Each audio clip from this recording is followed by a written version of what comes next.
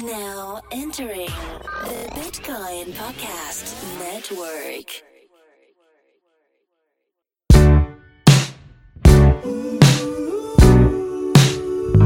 It's a Bitcoin podcast.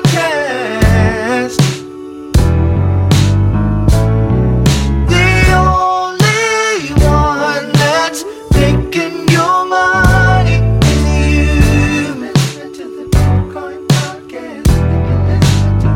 So hold on and listen to the Bitcoin podcast. Listen to the Bitcoin. Hold on, listen to the Bitcoin podcast. And you listen to the Bitcoin podcast. And you listen to the Bitcoin podcast. And you listen to the Bitcoin podcast.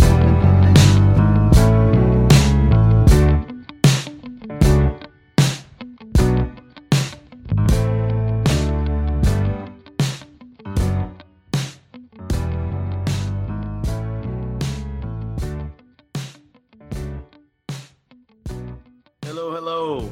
You're about to be hit with another one-of-a-kind Bitcoin podcast interview. Today, we're joined with, I don't know, man, Corey, I feel like I'm honored to be joined by this person because, I mean, he's been in space a long time. But Richard McDaniel, a.k.a. NghtRppr, a.k.a. Lord of War, a.k.a. OG of the OGs, a.k.a. Bitcoin Stacker Supreme, aka Taco Bell Trip Taker. If you always wanted to have someone on, we could just keep saying AKA. I did. Richard, welcome to the show, man. How you doing? I'm good. Thanks for having me. Let's just start into it. Like, this is even more fun to ask you. Why? How did you get into this, and how long you've been in it, and kind of give people a quick introduction as like who you are. Yeah, so I heard about Bitcoin in December of 2009. It was cross-posted from the Cypherpunks mailing list to the Tor mailing list. And the reason why is because they had just added support for Tor to it.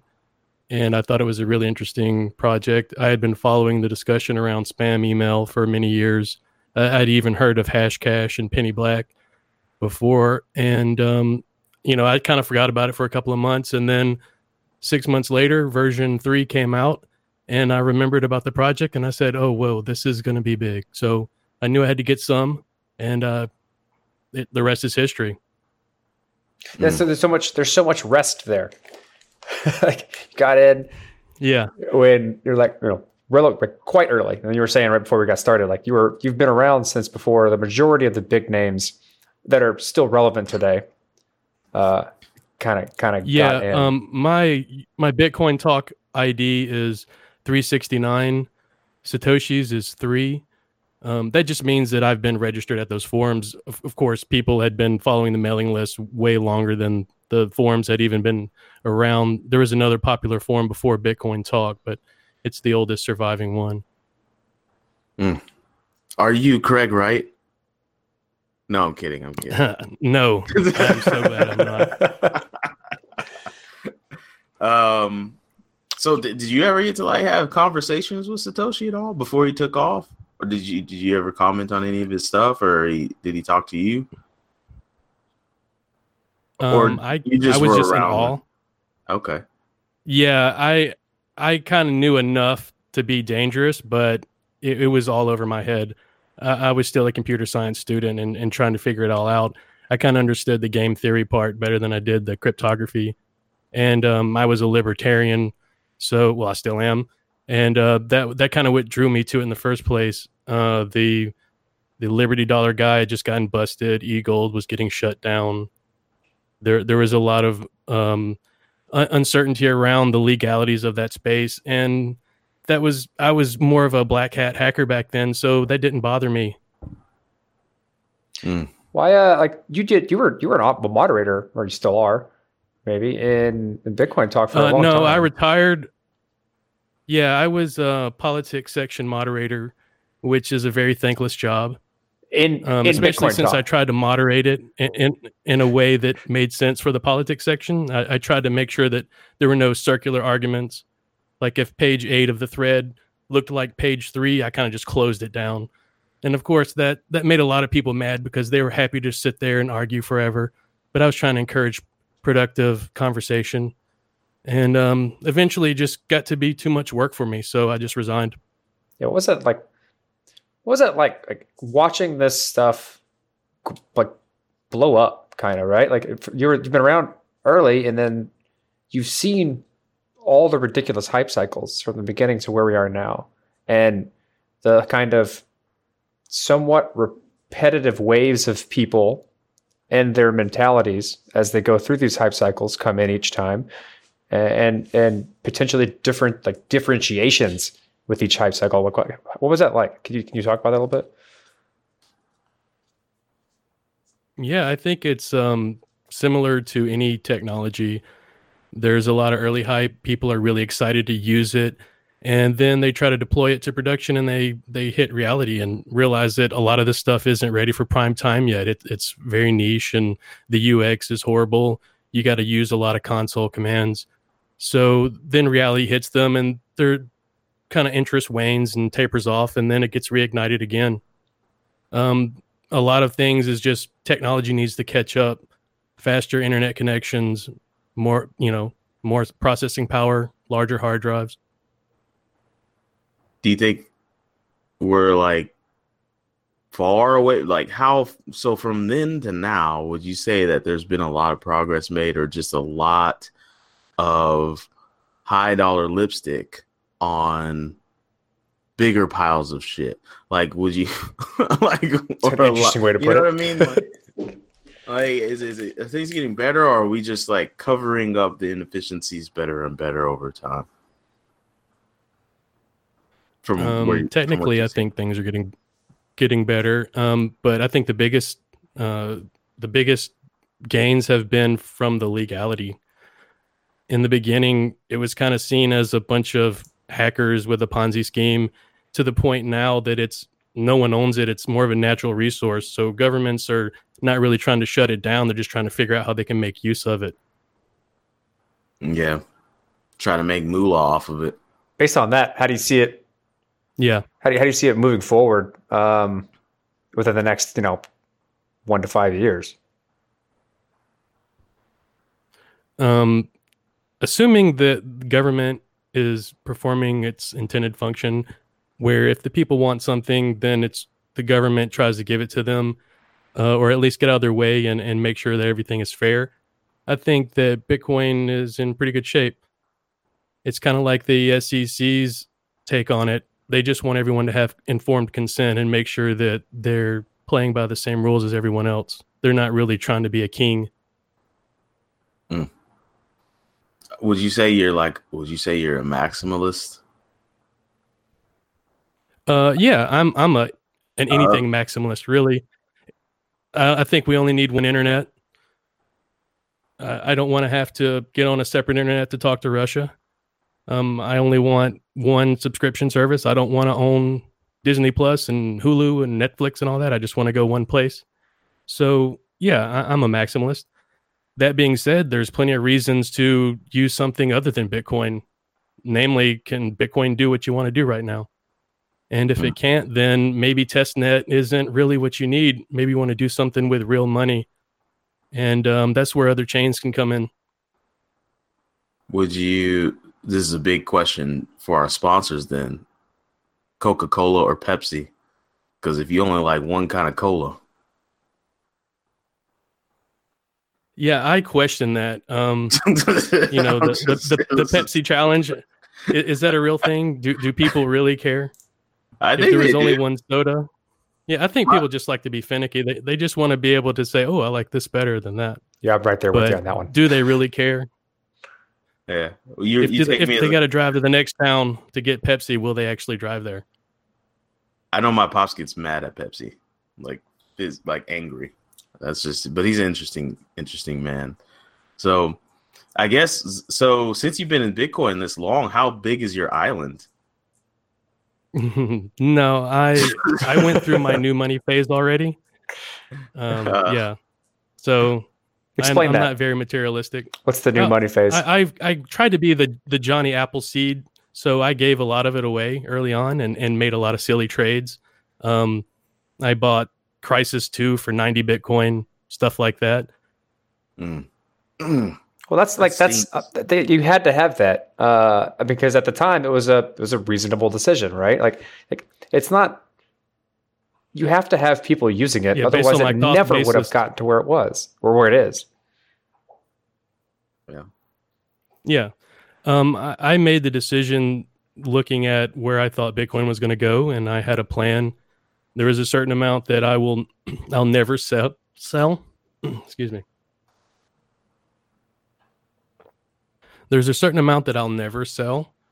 I'm just going to pass that along.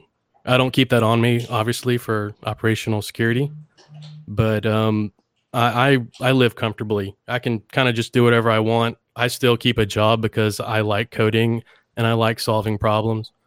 I kind of steer towards more philanthropic projects. The one that I'm working at right now is trying to give healthcare and other benefits to hourly workers that traditionally don't get those kind of benefits. So it's really rewarding to still work every day. Yeah, it's nice to. I bet it's nice to be able to work at something that you're passionate about, as opposed to be maybe like stuck at something that pays the bills, but you're not terribly fond of doing. You're just kind of in a rut there. Like I think that type of freedom is something that a lot of people would love to have, but it's very difficult to achieve. Yeah, and I'm a senior software engineer, so I'm highly paid anyways, even if I never got into Bitcoin. And I've also made a lot of money off of other projects. Yeah. The Lord of War pseudonym is probably one of the more profitable ones. So what does that do? I'm curious. I sold a bot for an MMO, so you wouldn't have to grind. Oh wow. Was it Lord of War? Have you heard of Glider? Glider was for World of Warcraft, and it was similar to that. And the reason why I stopped releasing it is the reason why Glider stopped is because Blizzard Entertainment sued them and won a lawsuit for $6 million. So the writing was on the wall that I needed to get out of there. And Blizzard was definitely not happy with bots. I mean, I think every single one of their game has had a rich bot economy behind it, and they try quite a bit of resources trying to stop it. Yeah, and for me, what bothered me most was that they claimed that cheating at a video game was a DMCA violation, which is kind of weird to say that cheating at a game is stealing the game.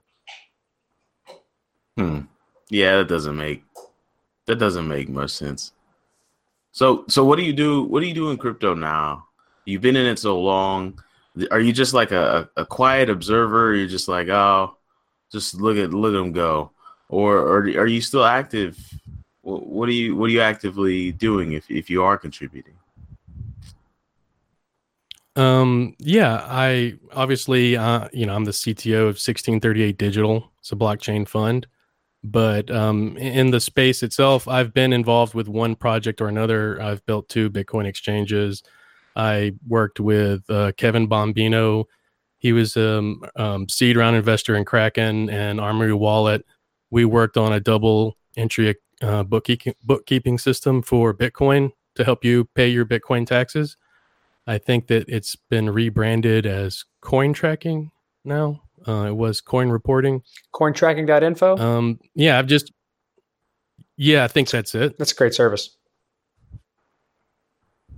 Yeah, I worked on an updated version that used Node.js and Angular and kind of those modern web technologies.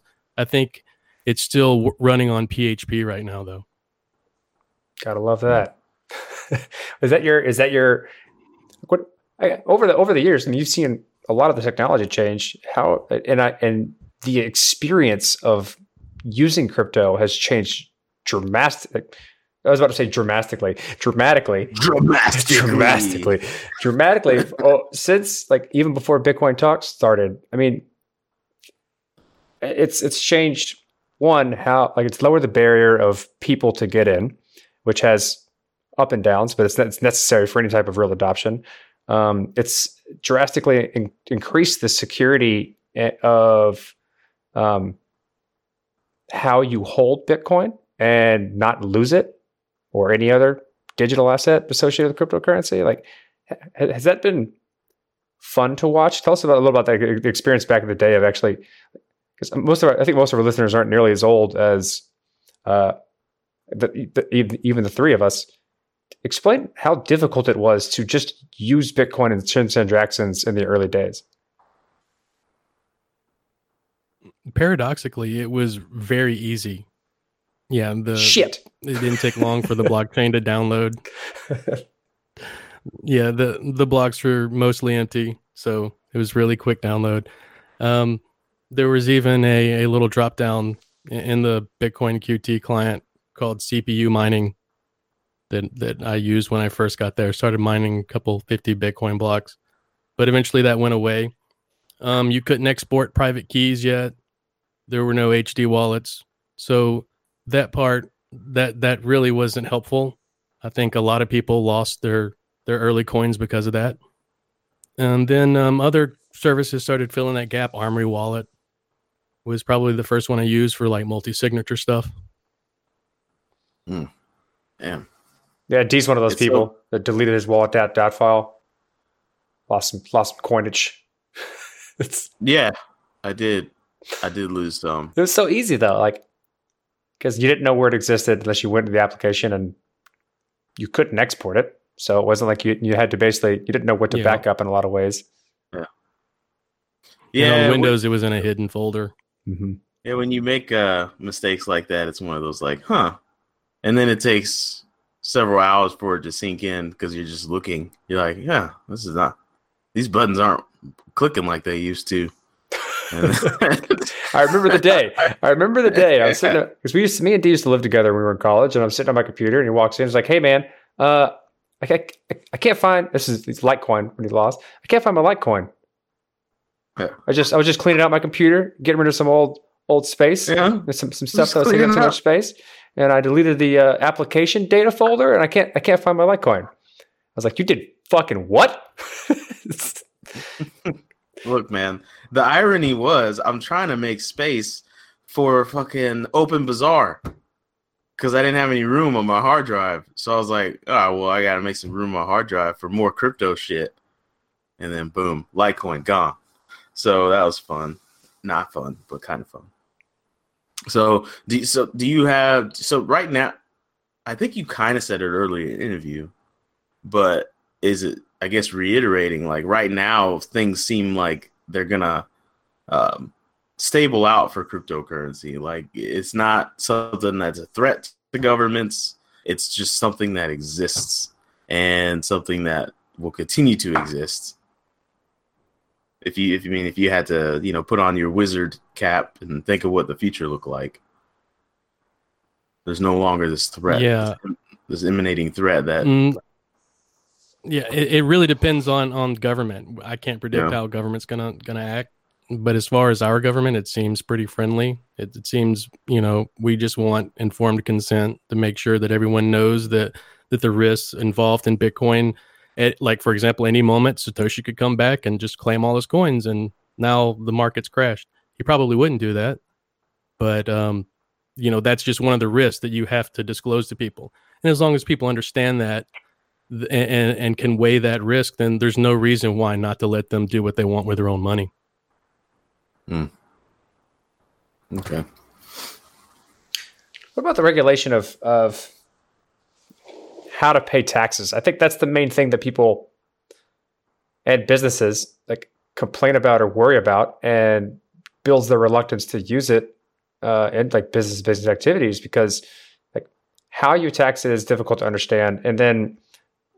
Even though there is software and better accounting systems to help you keep track of like the actual transactions to pay taxes on is getting better, it's still not very robust. And so because that's not something that's standardized and useful, we lost that a large portion of adoption because people are just afraid to do it because they would like to stay like good citizens of whatever jurisdiction they're in. Yeah, there needs to be more guidance, and there definitely needs to be legislation so that small transactions don't require that kind of information. You shouldn't have to check the price every time you buy a cup of coffee just to see what your gains are. It certainly makes you you're going to do that anyway, kind of, right? Especially with an asset like Bitcoin. Like my tendency to spend is very related to the current price of whatever it is I'm spending. Because it's so volatile right now, like I tend to spend more when the prices are up, and I tend to not spend so much when the prices are down. And if that's going to become the backdrop of how a lot of people like pay for things from day to day, then one, it's going to, I don't know, make us more like the rest of the world in terms of the United States because we don't think about money like that. But it's also going to be more difficult, or like something that a lot of people aren't going to want to do. Yeah. Something like anything under $500, you don't have to even calculate that gain. That would be great. Oh, man. I'd be so happy. Yeah, it would be. I think that's reasonable too. Yeah. I had a miniature freak out, and I was like, oh shit, yeah, Coinbase is like reporting things now. So then I went on Coinbase and I like got my like tax information, and then it was like such a range of emotions from what I saw. I was like, wow, they're tracking a lot of shit. That was like my very initial thing. I was like, whoa, they're tracking a lot. And then the second thing was, oh, so I guess if I even log on to Coinbase and breathe, every exhale and inhale is a taxable event. Because what the fuck? Like everything that goes in and out is a taxable event. And yeah. so then I got a little bit no angry. Way of knowing. And I got angry there. So I was like, well, fuck, now I'm going to have to go talk to my senator, I guess. And then I looked at it. Then I looked at everything. I was like, oh, okay, it's actually not that bad. But it was just a lot to take in. And it does need, it needs some guidance because I went on Reddit and then looked at this even further. And there's so many threads right now of people who are flipping out because they're like, I don't know what to do with all this. Do I owe millions of dollars in taxes? And it's just like, no, it's not. It's very hard to figure out what you're going to do with that now. And they need to make it a little bit easier. So not a question. I'm just yapping. So yeah, and they've scared a lot of people. Yeah, they scared a lot of people with the new IRS question. Have you even traded in crypto? It doesn't matter if you've made any money or how much, or even with who it was. Do we need to put you on a list? Is basically what the question is. Yeah. Can we flag you? And 5 years later, if we see you have a lot of money, we're just going to go and do a fishing expedition on you. Yeah, they're trying to catch people slipping because if you say no to that, but Coinbase at the same time is reporting that you do, and then you're screwed. I think they're going to be like, ooh, checkmate, gotcha, bitch. So yeah, it's tax fraud. If you sign that thing, you're saying that it's accurate information. Mm-hmm. I work for a blockchain company. I'm not going to be able to not sign that thing.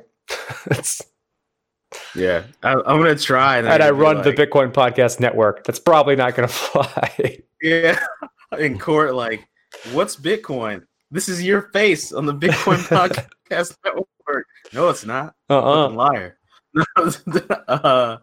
So, are there any other cryptocurrencies that kind of got your bits jibbly other than Bitcoin when you read about them? Oh yeah, definitely. Ethereum was one of the first ones. I'm really excited about that. It's just a new paradigm of computing. The way that you can have a public state out there, and you don't have to. You're running code, and you don't care who's running it. You don't care if it's on Azure or Google or AWS. It's just run this code, and I don't care who's running it. So I think that's a game changer as far as just how you think about programming. And for me, I always kind of ask the first question is, well, why don't you just use Bitcoin? So if your idea is like something plus money and you're trying to use another token for money, then I just kind of ask, well, why don't you use Bitcoin? It's the best money right now. And then if you can't do what you want to do with Bitcoin, then I ask, well, why aren't you using Ethereum? And then I go from there. So if you have a good use case for your own blockchain, some of them are just kind of grandfathered in, like Saya. They've just been around since 2014. It made sense for them to have their own blockchain. In their white paper, they claim that they're going to go to a two-way peg sidechain someday, but the co-founder lately has said that that's insecure. I've been pressing him to figure out why that's insecure, but he hasn't responded on that. And I'm still trying to get a debate going between him and Paul Stork. He's a really smart guy. Came up with the drive chain concept. Yeah, they've definitely been around. Yeah, they've been around for a very long time. I remember going, I want to say 3 years ago, they were starting to grow quite a bit at one of the consensuses. It was the first token summit in New York. And they were all over the place putting out cards. And I remember thinking that they had a chance for what I considered the storage wars at that time. You had, storage, SIA, Swarm, and IPFS trying to all vie for the same thing. And I think it's funny that I'm not terribly sure any of them have won yet. The hell's drive chain? Yeah, I think they have the best game theoretical framework so far, that where making a contract with someone and uploading a file to them incurs a cost on your end. So you don't want to just sit there and upload to people all day long and then they just disappear, because that's a denial of service attack. So you need to have that incentive to make sure that if someone forms a contract with you and takes your file, that they actually want to store it and it's going to be stored. So that's why you have collateral. And I think the last thing that they need is some sort of proof of burn, so that you can't have a Sybil attack where you pretend that you're like 50 different nodes, but you're just one node. Mm-hmm. And that would reduce your redundancy. If you send that file thinking you're sending it to 50 different people, but it's the same person, then you just lost redundancy. So that's kind of the next thing that they need to implement. But I think they're far ahead of the game as far as the game theory part and even the working application part. Like, they're starting to stream 4K videos directly off the network without downloading the blockchain. That's pretty hot. How? Wait. I feel like you're so locked in. Like, this, I don't know what drive chain is. I feel like I should, and I don't.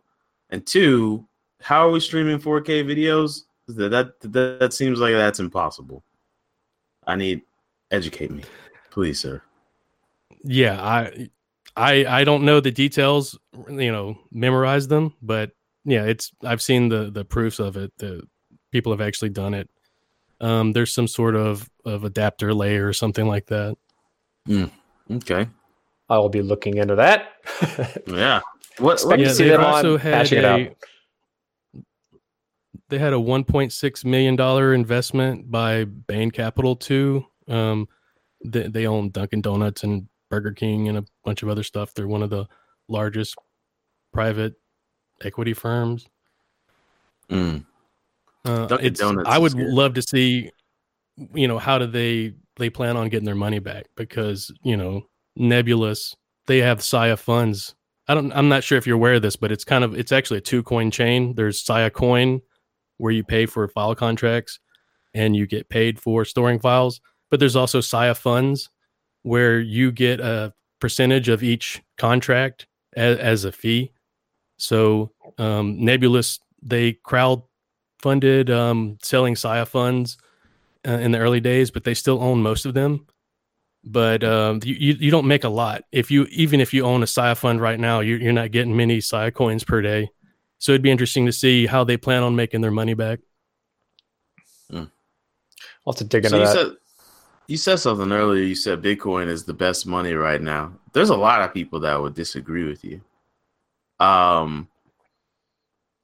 What do you say to those people?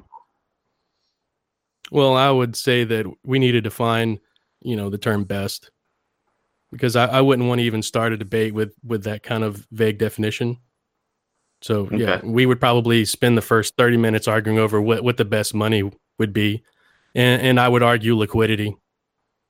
And so actually Bitcoin isn't the best money right now. It's the best digital money, trustless money. It's best non-fiat money, but it's, US dollar is probably the best right now. Please don't kick me off for saying that. Yeah, you're done. Corey, this is over. I'm out.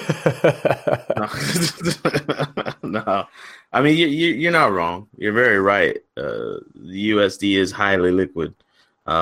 Just there's a lot of people that I think I just got into. Believe it or not, I got into a beef with Mr. Kenneth Bozak 2 weeks ago, where he said I'm a poser.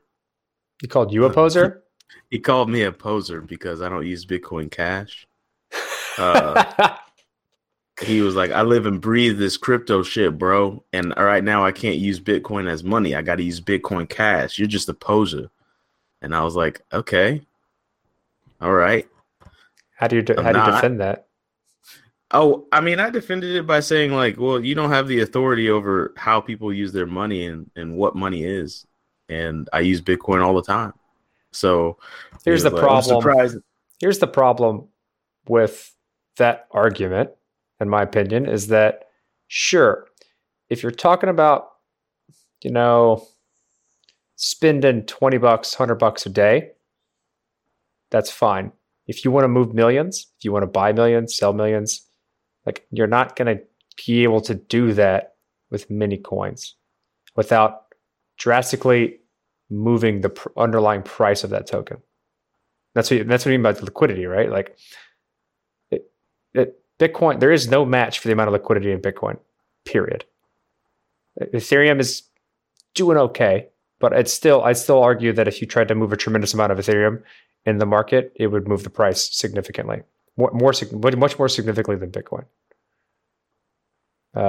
I'd say, I mean, what is your opinion on that? You've worked helping make exchanges. I'd imagine you understand some markets pretty well just based on the software that runs them. Yeah, no, that, and also liquidity. I mean, number of trading partners too. Is not just one person with a lot of money, but just being able to go and spend it. So yeah, sure, you can find a couple of places that'll do some really quick zero confirmation Bitcoin Cash transactions, but try going around town and spending it, even in a big town. You're not going to find that many places. Where you will find people that, they've just heard of Bitcoin and they're just ready to jump in. They've been meaning to try it, and you have some Bitcoin right now that you want to spend with them. So they're going to go ahead and onboard right now just to make that happen.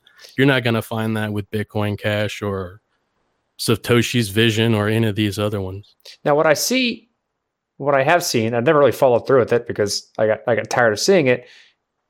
I'll constantly see, if I get on Reddit, like, oh, now spend your whatever coin in 10,000 locations via this service or whatever, right? And so, like, it seems as though there's a tremendous amount of people in basically every base chain trying to help the adoption by providing some service that links to the traditional infrastructure so they could pay with whatever coin and go to the local like POS system, use some card or whatever, or tap their phone and buy something.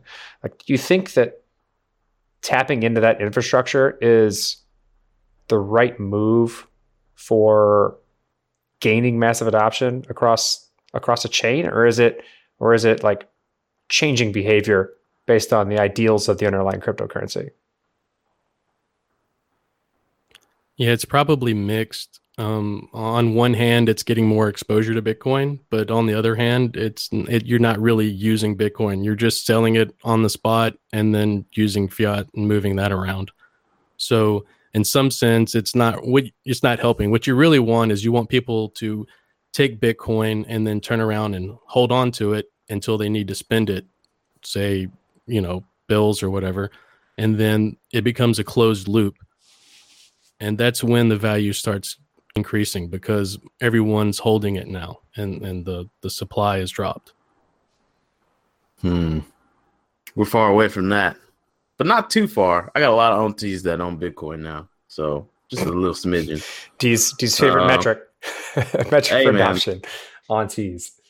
They are wise and elderly, and if they're locked in like that, that says something. So, what would be seeing as you are an OG of the OGs, what would be something that could happen to Bitcoin, that would make you like elated, like a change? I know that when I got into Bitcoin shortly after, like a few years after you did, I was so excited because Bitcoin had this opportunity of like, oh, if something else cool comes along, it's programmable money. We'll just soft fork and we're gonna have this ultra currency that can do all the things. And fast forward, now we know that that's damn near impossible. It's just really, really difficult. So if there were one thing that could, get through the gates and upgrade Bitcoin, what are you most excited about? As far as a technical, on the technical side, advancement, yeah, definitely fungibility and confidential transactions and that kind of stuff. Was it Taproot, Schnorr, those things? Okay. Yeah, I saw something today that said those just got pushed into like BIP status, Taproot and Schnorr. Mm-hmm. So I guess they're making their way through. Schnorr, Taproot, and TapScript. They got 3 bips out for it. Beautiful. I'm very curious to see what happens I imagine they will go through at some point. I'm very curious to see how things, because it drastically changes how you build on top of Bitcoin and what you can build on top of Bitcoin. Because most of the time people go to other things, namely Ethereum, to go build these things, or they go try and make some sidechain like Liquid. And because of that, you take a lot of the use out of Bitcoin. People just hold it and wait for something to happen in a lot of instances. I'm very curious to see what happens when those things get through, because it drastically improves the amount of things you can do, and and because of that, like, gives a lot of incentive to go back to building on top of Bitcoin. Yeah. I like to make analogies to the internet. So I think where we're at is not quite back when you had to be a university to get on the internet, but we're more like where you had to pick out a phone number and figure out where to dial to. And that's kind of confusing. No one liked to do that. And now you just have a technician come and they install the internet for you and you use it. So I think that's kind of what we're looking at, that right now, with people still manually select coins and care about that kind of stuff. And that's not what the end goal UX needs to be. It needs to be just, here's your balance. All Bitcoin are the same. Don't worry about it. There is this part of that, like what you just said. So I remember when people who had computers at their home used them for things other than the internet, because the internet didn't really exist. And that was the that was the only use for computers. And when the internet started, a small subset of those people started using their computers to then do this weird thing called the internet and play with that. And you fast forward to now, and the vast majority of devices, a lot of them are computers, are only used for the internet. That's basically their only function. When my mother tells me she wants to buy a new laptop and she tries to point out the $3,500 MacBook Pro, I'm like, no, you're just using the internet. You don't need that. Your phone's probably just fine. The Ocho core. Yeah. Yeah. And so, like, the Ocho core. How long is it going to be until we get to that? And what are we going to call it? I think that's the main thing that I'm not willing to take bets on at this point. I'm not willing to say we're going to call it Bitcoin yet.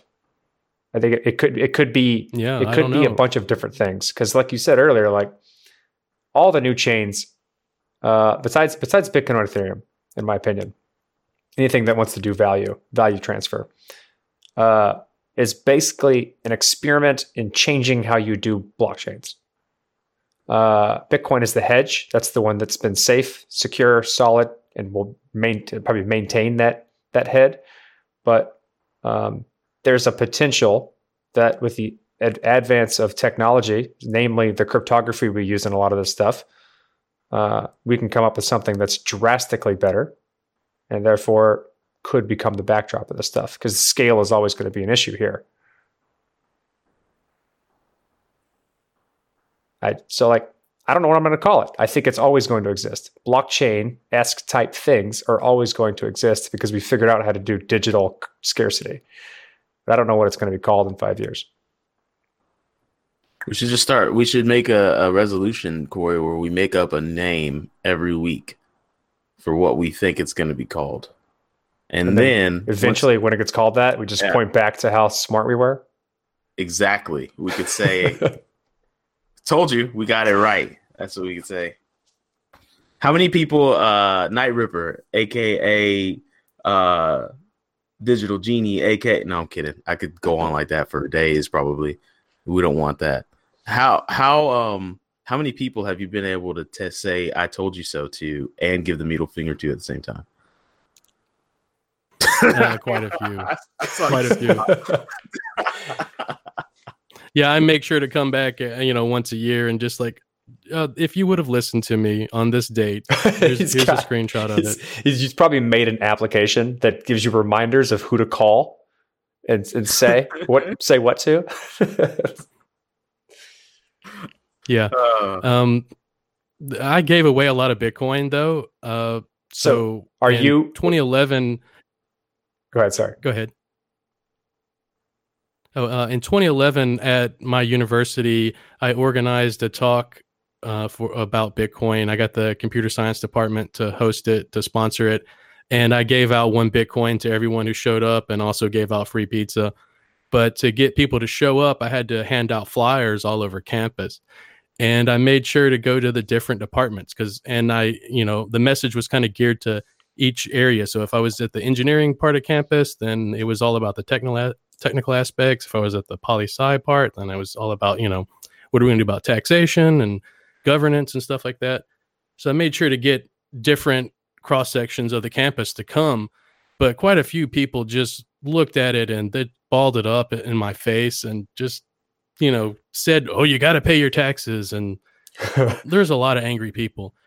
We even got one of the faculty. She came and listened to the entire talk. And then at the end of it, she stood up and just wanted to tell us that we're not as smart as we think we are. Why? Well, what was her point there? Like, what was the talk? I don't know. During the talk, what did you talk about? Like just how it worked or how it potentials or? Yeah. Mm-hmm. Yeah. It was by Plato. He was an early user. He had just graduated from MIT and he was doing a road trip from Boston all the way to California. And he was trying to spend Bitcoin only. So he was looking for people that would meet him at a gas station and take Bitcoin and give him some gas and stuff. Local Bitcoins back then. Yeah. So I just put a pin on the map and I said, "Hey, if you come through my area, look me up." And he did. So I arranged the talk just to make it even more worthwhile.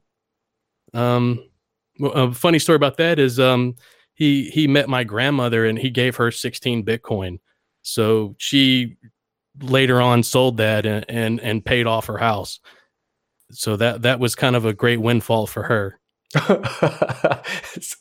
Oh man, my grandson met this weird guy that paid off my house. That's the story that she tells people with internet money. Yeah.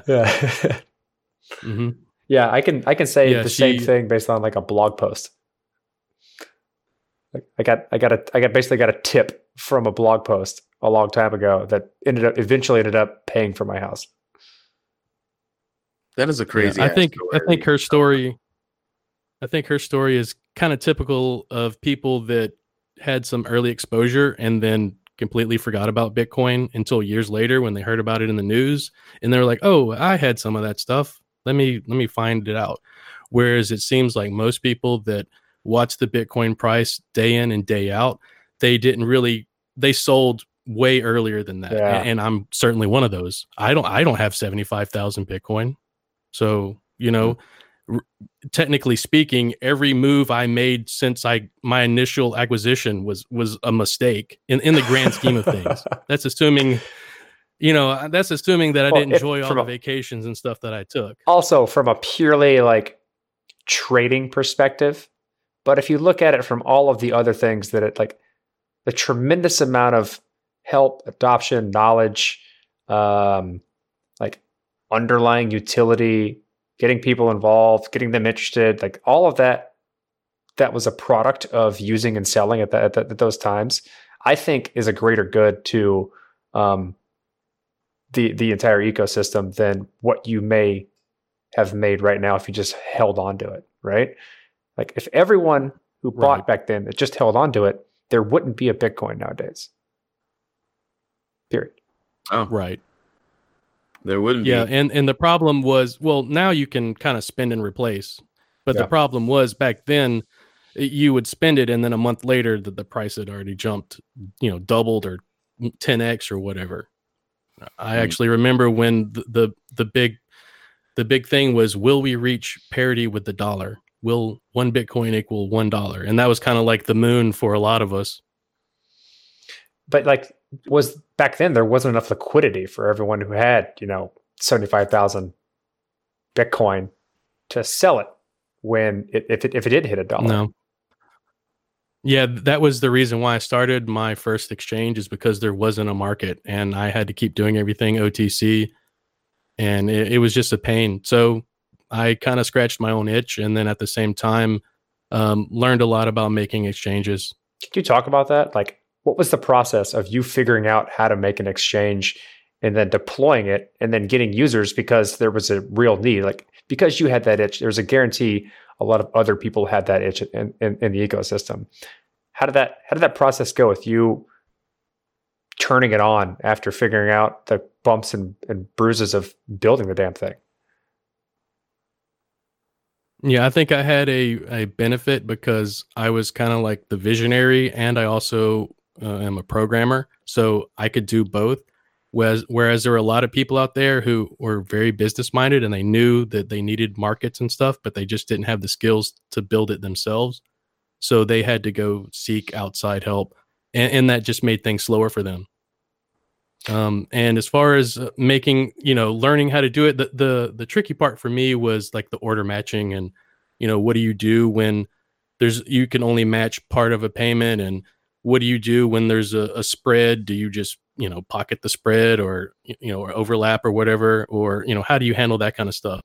And that was what really interested me in solving those problems, is just learning about how markets work. I didn't even know what a market maker was at the time. Yeah, man. I think that's a common story for a lot of people. Maybe not to the detail that you've had. Is like, speaking from my own experience, I got into this because I really enjoyed the computer science aspect of this. I come from a high performance computing background, and when I read the original white paper and saw a couple of videos, I was like, oh, this is a really cool like method for doing things. I like how this solves a computational science problem. And then the process of digging, I was like, money is kind of interesting, and markets are interesting, and value is interesting. And then I learned a lot of other stuff because it was necessary to understand like the entirety of what this project did. I think it's and even more so for me because I was a libertarian, so I'd already kind of like understood the protest against the Federal Reserve, and understood the macroeconomic stuff. So that's what I love about Bitcoin. It touches on everything. There's computer science, social stuff, markets. There's just nothing that Bitcoin doesn't touch and force you to learn about. Yeah, that's what makes your family hate you at family get-togethers too. Because it's like, man, we were just trying to talk about sports, and you're like, yeah, but Dinwiddie is tokenizing his contract on the Ethereum blockchain. They're like, what the fuck are you talking about, man? Always with that crypto shit. No, you're right. It's so multidisciplinary, because at the end of the day, it was trying to become new money, and that is more powerful. Like that's very powerful to try and become new money. Just from what I've seen and what I've read about, and it touches so many aspects of everyone's life. And I guess, did you happen to see that graph that I posted? I think it was yesterday morning, where it shows like how little people are sending now when it comes to Bitcoin. And like it shows like when it first started, people were sending whole Bitcoins willy-nilly, and now it's gotten to a point now where you rarely see someone send the whole Bitcoin. It's mostly people sending sats, or I think bits is what people try to call it. I don't think that really caught on, bits. But in order for that to sustain, the only way for that to sustain is if the value of Bitcoin goes up, right? I mean, am I being too assumptive in thinking that? Because that converges down to one person, right? That converges down to sending either satoshis or pieces of satoshis. You can't converge too much further than that. So if sub satoshi payments are pretty interesting. They are, aren't they? They're going on the Lightning Network like it's going out of style. But I mean, you don't hear about that kind of stuff. So, well, at least I don't hear about that kind of stuff. Whenever I try to hear a Lightning Network, all I see is like a brigade of Bitcoin Cash people that are like, it's crazy. But, anyways, I guess the question. Yeah, I was skeptical. Oh, sorry. Go ahead. The question is, since you've been in this so long and you've kind of lived in the economy of it for 10 years, do you see anything that could break away the tendency for, it has to keep gaining value? I mean, I don't think there's much pointing in the opposite direction. Yeah, no, I guess the biggest threat would be if, we had 100 years of economic and monetary policy prosperity to where that all the governments are acting right and all of the central banks are acting right, but that seems very unlikely. Oh, yeah, it does. They're trying to. I don't know. It seems like it's just a long road to go from where we went to where we are now. And it's going to be crazier to see the mania when this thing touches 20,000 again here in the next few years. And people are like, I can't believe it. Bitcoin's not dead. So, I don't know. It's just, I can't imagine being in your shoes and still holding it together for being this right, I guess. That's what it is. Well, I mean, for me, Bitcoin is just a huge validation for libertarian philosophy. So that's kind of why I'm so thrilled about it. And then, the new markets that it opens up, the new business models, making microtransactions actually possible. That's been a huge dream for a lot of people for a very long time. That's what really excites me more than just the price going up. Banking the underbanked. I think people are still trying to do that. I don't know. Since you are libertarian. Payday loan, people that can't have a checking account, they get preyed upon quite a bit. If you got to go to check cashing place, the fees are ridiculous. If you start getting payday loans, the fees are ridiculous. The interest rates are should be criminal. I don't understand why they're not. Yeah, it puts you in a worse position than you were beforehand because there's no way you can pay back the original loans because it was so much, unless you're really in a circumstance where it's this like one-off scenario of, I'm actually going to have the money I need to pay all this back soon, instead of I have no other options. This is the only thing I can do, and I'm not going to have options in the future. So I'm just going to be in debt or make my life worse. Yeah, I think this technology or ruin your credit, so now you can never get a house. Yeah, you're stuck renting forever. And that's just in the U.S. Go ahead, Deke. No, I was gonna find a question, but no, I was just saying that's in the U.S. Like we're all like we have things going pretty well in terms of financial services within the U.S. It could be much better for sure, but there's a tremendous amount of places around the world, and since Bitcoin is not jurisdictional, that could potentially help people live their lives in a much more stable way, or have access to services that they couldn't have access to build businesses on a global scale. That all this stuff really, really offers up. I think that's one of the main reasons why I'm in it is that it allows people to potentially pursue lives that they never would have been able to pursue beforehand, just based on being able to use this technology.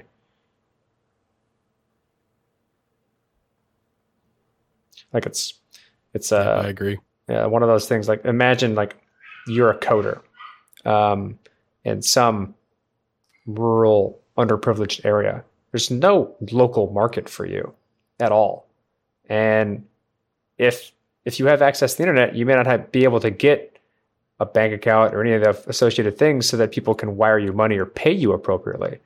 But you can certainly provide services across the world. You just could never get paid for those services in any way that's useful to you. But with cryptocurrencies, it's very easy to set up shop, get paid in those currencies, and make a substantial living with it relative to your local community, and then give back to that community with that new wealth, or just provide for yourself and your family. Yeah, definitely. And there's services like Mechanical Turk where it's not even really that technical. It's just if you can use a computer and you can transcribe some stuff or follow basic instructions, you can click on actually buttons. make money. Yeah. Yep. Mechanical Turk. What? Never heard of Mechanical Turk? No. It's an onslaught of people. You pay them to do simple tasks on the internet, and they will do simple tasks on the internet for very small amounts of money. In a gist. What counts as a simple task? Fill out the survey. I would imagine they've been employed to send emails or like certain types of comments. Or I know one thing. It was a video imaging processing company that when the AI was below a certain threshold, they would send it to a Mechanical Turk. So like for instance, like they could, like the person would be like, the number is 33 on this picture. Move on. Instead of dealing with what the AI confidence interval was. So if it was below a certain threshold, they couldn't quite figure it out, it would then get batched to Mechanical Turk. Mechanical Turk pushed it, and then the result would go back to the end user wanting to know what number was in this picture. It's an unending amount of things you can do with Mechanical Turk because it's just people on computers doing whatever you ask them to. Can it fix Wikipedia pages? Yeah, lets you. I don't know. Okay. I don't think so. I'm not planning anything. I just wanted to know. What are you even asking that question for? Like, what are you talking? Can it fix Wikipedia pages? What does that mean? I don't mean fix as in like a Wikipedia page is broken. I mean fix as in like Vegas style. There's several things I need history to know forever. That's all. I don't know where you're going with that one. I need history to know that Kim Kardashian is a porn star. I need history to know there's lots of things. You've been backing that horse for a while now. It's been almost going on 2 decades, damn it. There's lots of things I need history to know. And I want to just make sure Wikipedia stays the way I need it to stay. Well, then why don't you go on that adventure and come back and tell us how that works out? Go on Mechanical Turk. I'm gonna make it my life's work now. I got a question for you. Like, how did you find us, and why did you decide to join? Because you spent a decent amount of time in the Slack contributing like quality content to us, and we definitely appreciate that. I would like to make sure that people know that it's a place people can go to ask questions, learn more, and talk with other types of people. Like, what made you decide to join?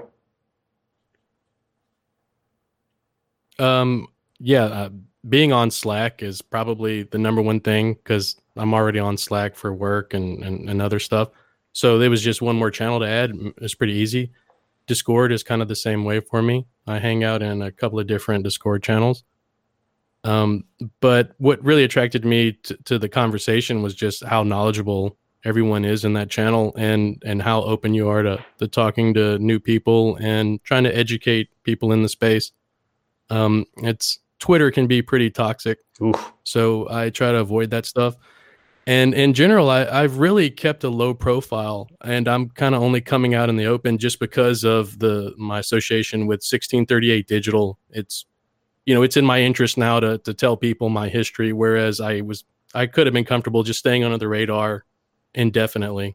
So this is really the first incentive to kind of, shout out to the world. Hey, I once had a bunch of Bitcoin. Please don't kidnap me. I once had a bunch of Bitcoin. Yeah. Once. Yeah. I lost it in a boating accident. Yeah, we definitely appreciate the conversations you bring to the table and how non-inflammatory the conversation is. It's getting people to see like what it was like back in the day and how it's changed, and reasonable dialogue on where things can go, how they work, and so on and so forth is always welcome. So thanks for bringing that. Yeah. As long as you don't go into that politics. I think that's just. Yeah, it gets pretty heated in there. I'm already in there. You want to moderate? You want to moderate a politics channel? I muted it. I don't even participate in that channel. No, I think, I went in there for a day, and I was like, I can't do that every day. I can't. So I just stayed away from it. But yeah, thanks for joining the Slack, man. You're definitely helping out there. And like you said, if you're listening to this right now, pull over your car. Please don't get into a car accident. Join the Slack channel. Join the conversation. There's lots of really knowledgeable people in there from like so many different disciplines, and we all just kind of come kicking and talk about all kinds of stuff. So, and I don't have any more questions. Corey. Yeah, Richard. For last, I guess. Tell us about anything you want to shill. Like, tell us about 1638 Digital. Do you want to tell people like where to go, what's new, things like that? Sure. Yeah. 1638 Digital. It's a blockchain fund. It's a 2 and 20 fund. 2 is the management fee, and 20 is the incentive fee. So if we make you money, then we keep 20% of that. And we are partnered with Gemini and Kraken for custody. Warren Averett for accounting, Trident Trust for legal compliance. It's a really great group of local people that I've known for many years. They already had a previous fund that they made about 400% for their investors, and that was really good timing. Mainly, they got in around 1,000 and then got out somewhere in November 2018. And they already had everything in place except for the technical stuff. So they have the portfolio manager, they have the business dev guy. They just really needed the technical stuff to help them evaluate coins other than Bitcoin. So that's where I come in, and I try to help figure out how do these tokens accrue value, which one of them makes sense, and which ones are the scams. That's not an easy job because there's a lot of them. So now, maybe not. I take that back. It's pretty easy to spot things that aren't going to work very well, or a team that can't provide it. So I'll give you that. Yeah. D, go ahead, give them the trademark. All right, man. Do you need any more AKAs, or are you good? No, I'm kidding. In 10 words or less, can you describe Bitcoin? Digital money. Skadoosh. That's it. I'd say over time, the ability of people to condense what Bitcoin is into very few words has gotten way better. Yeah, way better. I remember when we first started asking that question, like we got like paragraphs. Like no one could ever do it. It was impossible for anyone to say anything that was coherent in less than 30 words. And now everyone's like, it's digital money. What do you want me to say? That's a good sign. So I guess we're coalescing. We're coalescing around a narrative as opposed to like whatever people see a future in. I don't know. Yeah, I look forward to the day where, I go up and talk to someone and I'm like, oh, you're using Bitcoin. I love Bitcoin. And they're like, yeah, I like money too, weirdo. You like money? They're just like, what's the big deal? There's no US dollar clubs. Yeah. I guess that would be like when you're talking about it to your kids one day and you're like, well, I was around before there wasn't Bitcoin. You're like, around before money? What are you talking about, Grandpa? Shut the fuck up. Like, Yeah, it's very true, man. That's exactly how my pops treated me. He was like, "Why are you so crazy about money? It's just money." And I was like, "It's not." Shut up, old man. And then that's how that conversation went. All right. Well, man, thanks for stopping by, and thanks for continuing to hang out in the Slack. And good luck. I'm sure you guys are gonna knock everything out of the ballpark with how much experience it sounds like you guys are working with, and a specific experience in the industry. I think now, especially, it's feeling like a really good time. So, yeah, just thanks.